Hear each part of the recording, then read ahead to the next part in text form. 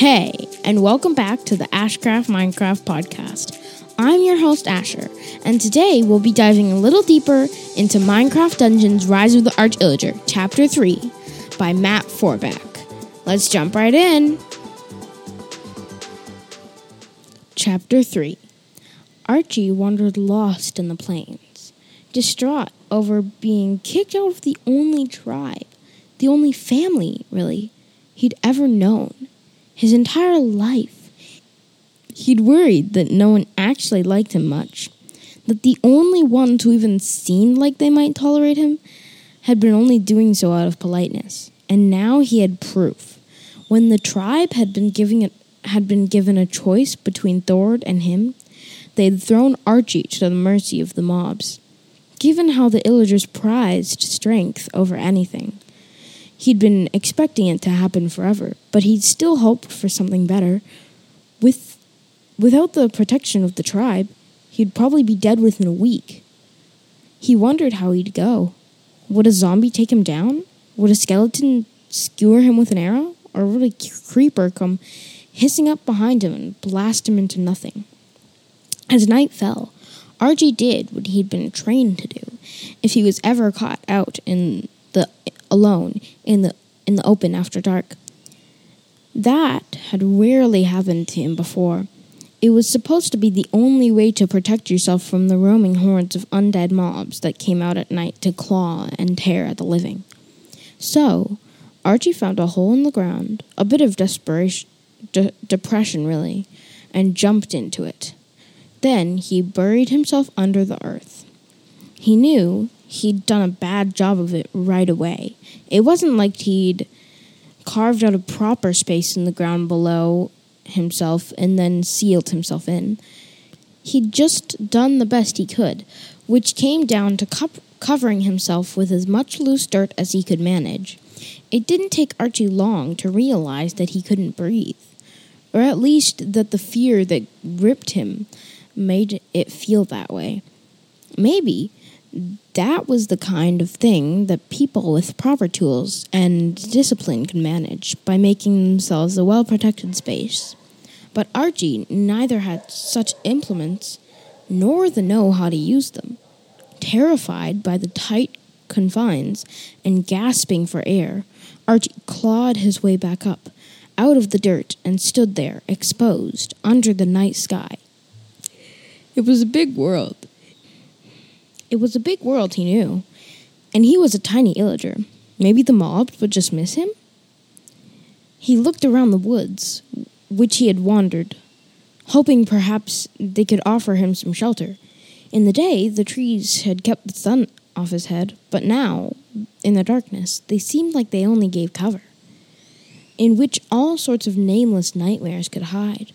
He peered around them in every direction, fully expecting death to leap out from behind them.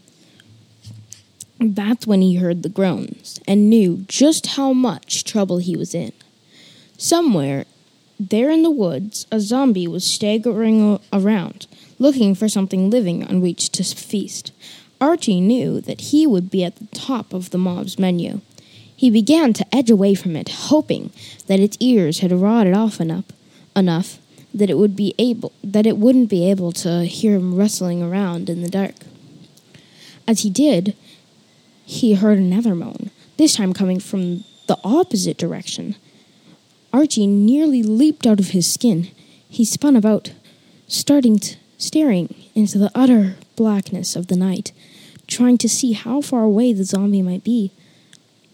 He must have made too much noise as he moved around. The first zombie moaned even louder this time.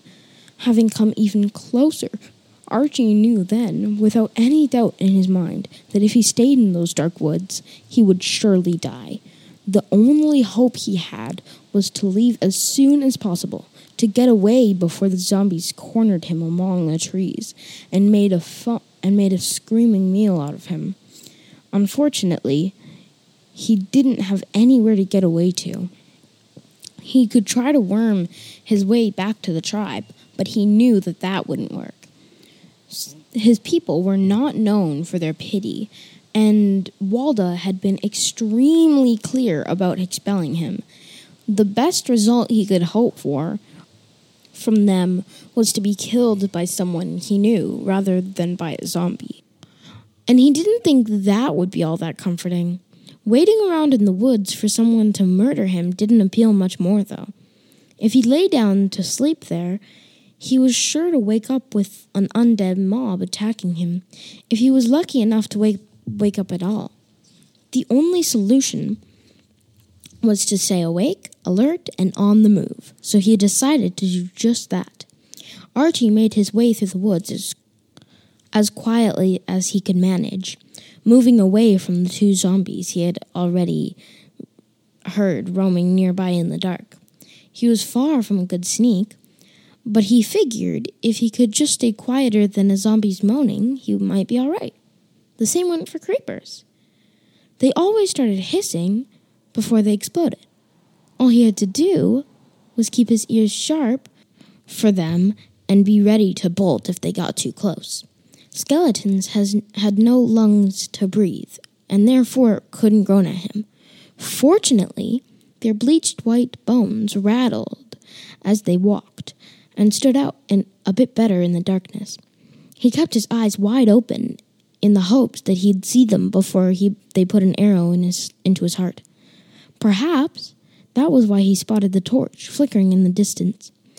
If he hadn't been so anxious about the threatening mobs, he might have missed it entirely.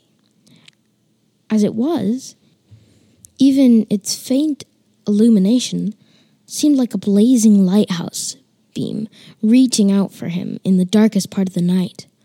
Archie moved toward the light carefully.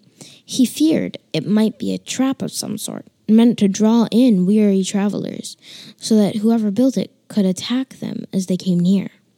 Even if it wasn't meant that way, whoever had set the torch burning probably wouldn't be happy to find a lone lost Illager approaching in the middle of the night.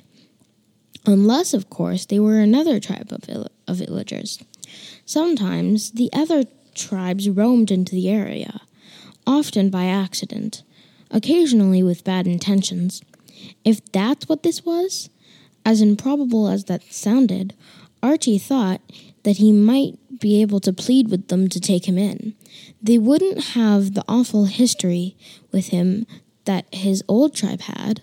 Perhaps he could step in new and start fresh for the first time in his life. Still, that was a long shot at best. If he had a camp to return to, Archie would have opted for that. As it was, he could either approach the torch or take his chances with the creatures in the night. The torch got his vote. As Archie got closer, he saw more than one torch. First one were behind it, off to one side, and then another and another. Soon, he saw a whole array of torches spread out before him, and he realized he had not stumbled upon a camp. It was a village. Archie's heart constricted in his chest. He wanted to both dash forward and run away. Villagers were the sort of people that Illagers liked to raid best. Sure, they often just hid inside their houses, where they were relatively safe, but usually they did that at night.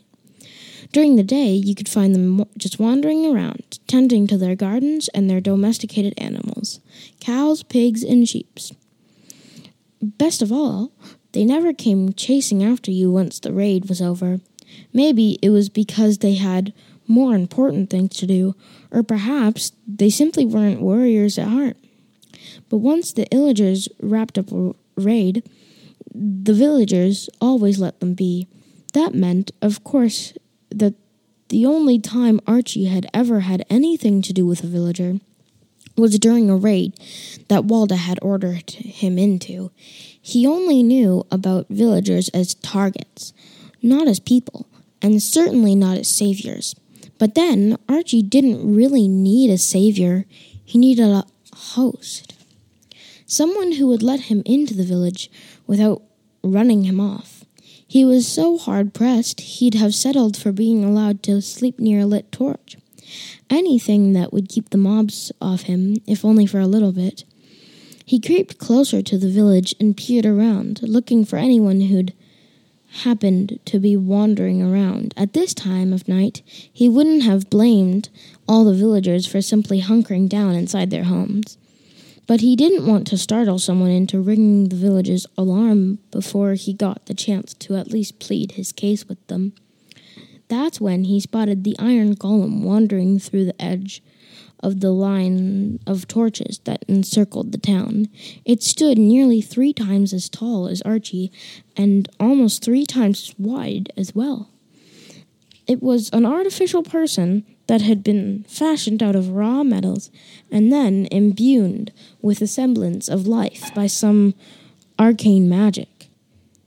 Having grown up around evokers like Thord and even Walda, Archie knew that magic existed, and it could do all sorts of inexplicable things, but he had no real notion about how it worked.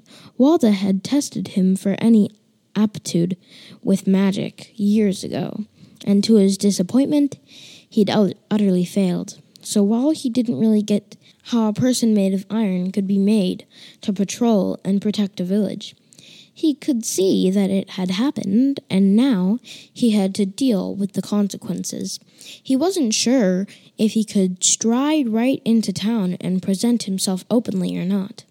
It seemed like the most honest and straightforward thing to do, but it also was the most likely to cause him to wind up being smashed flat by an iron fist. Instead, Archie watched the golem lumber through the outskirts of the village until it disappeared behind the corner of one of its houses. As soon as it was out of sight, he scurried toward the village, hoping that it wouldn't somehow turn around and spot him. As he reached the front door of the nearest building, he stopped and cocked his head to listen for the iron golem's earth-thumping stride. He heard nothing but his own shallow breaths. While in success emboldened him, he knew that he had to act before the iron golem's patrol brought it around again. If the thing saw him, it might attack him on sight, and he knew how badly that would go.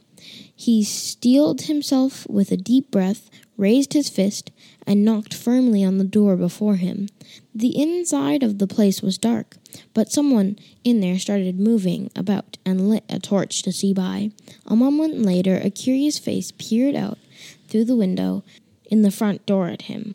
The person was a clean-faced woman with sandy skin, something that marked her as a villager, rather than an Illager, for sure. As she looked at Archie, her eyes grew wide, and she gasped in surprise.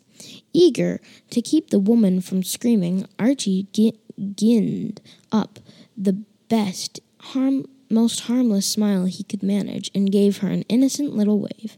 "Sorry to bother you," he said, "but I'm stuck outside tonight." "You don't belong here," she said, confused by more than simply having her sleep disturbed. "You must be lost." Archie braced himself for the conversation to take a bad turn. As it was, he felt delighted that the woman hadn't started screaming in horror at the very sight of him. He hoped she wouldn't come to her senses and change her mind about him any time soon. "I am lost," he said to her. "I don't have any idea where I am." The woman squinted at him as if she was unsure if she was still asleep and dreaming this whole encounter. "We're in a village on the Squid Coast. Where are you from?" Archie didn't know how to explain that, so he shrugged at her. "I was kicked out of my tribe. I don't have anywhere to go." "You poor thing. Hold on just a moment."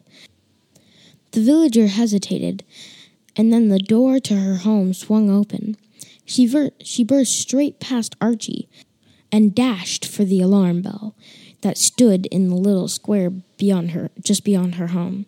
He gasped in horror as she reached up to grab the rope hanging from the bell. He let loose a pitiful whimper, which elicited an angry snarl from the villager. "Just how stupid do you think I am?" Okay, thanks for listening. That's the end of Chapter 3, and I hope you loved that episode. And be sure to share my podcast with your friends and to tune in to the next episode where we dive deeper into Chapter 4 of Matt Forbeck's amazing Minecraft Dungeons Rise of the Arch-Illager. Peace!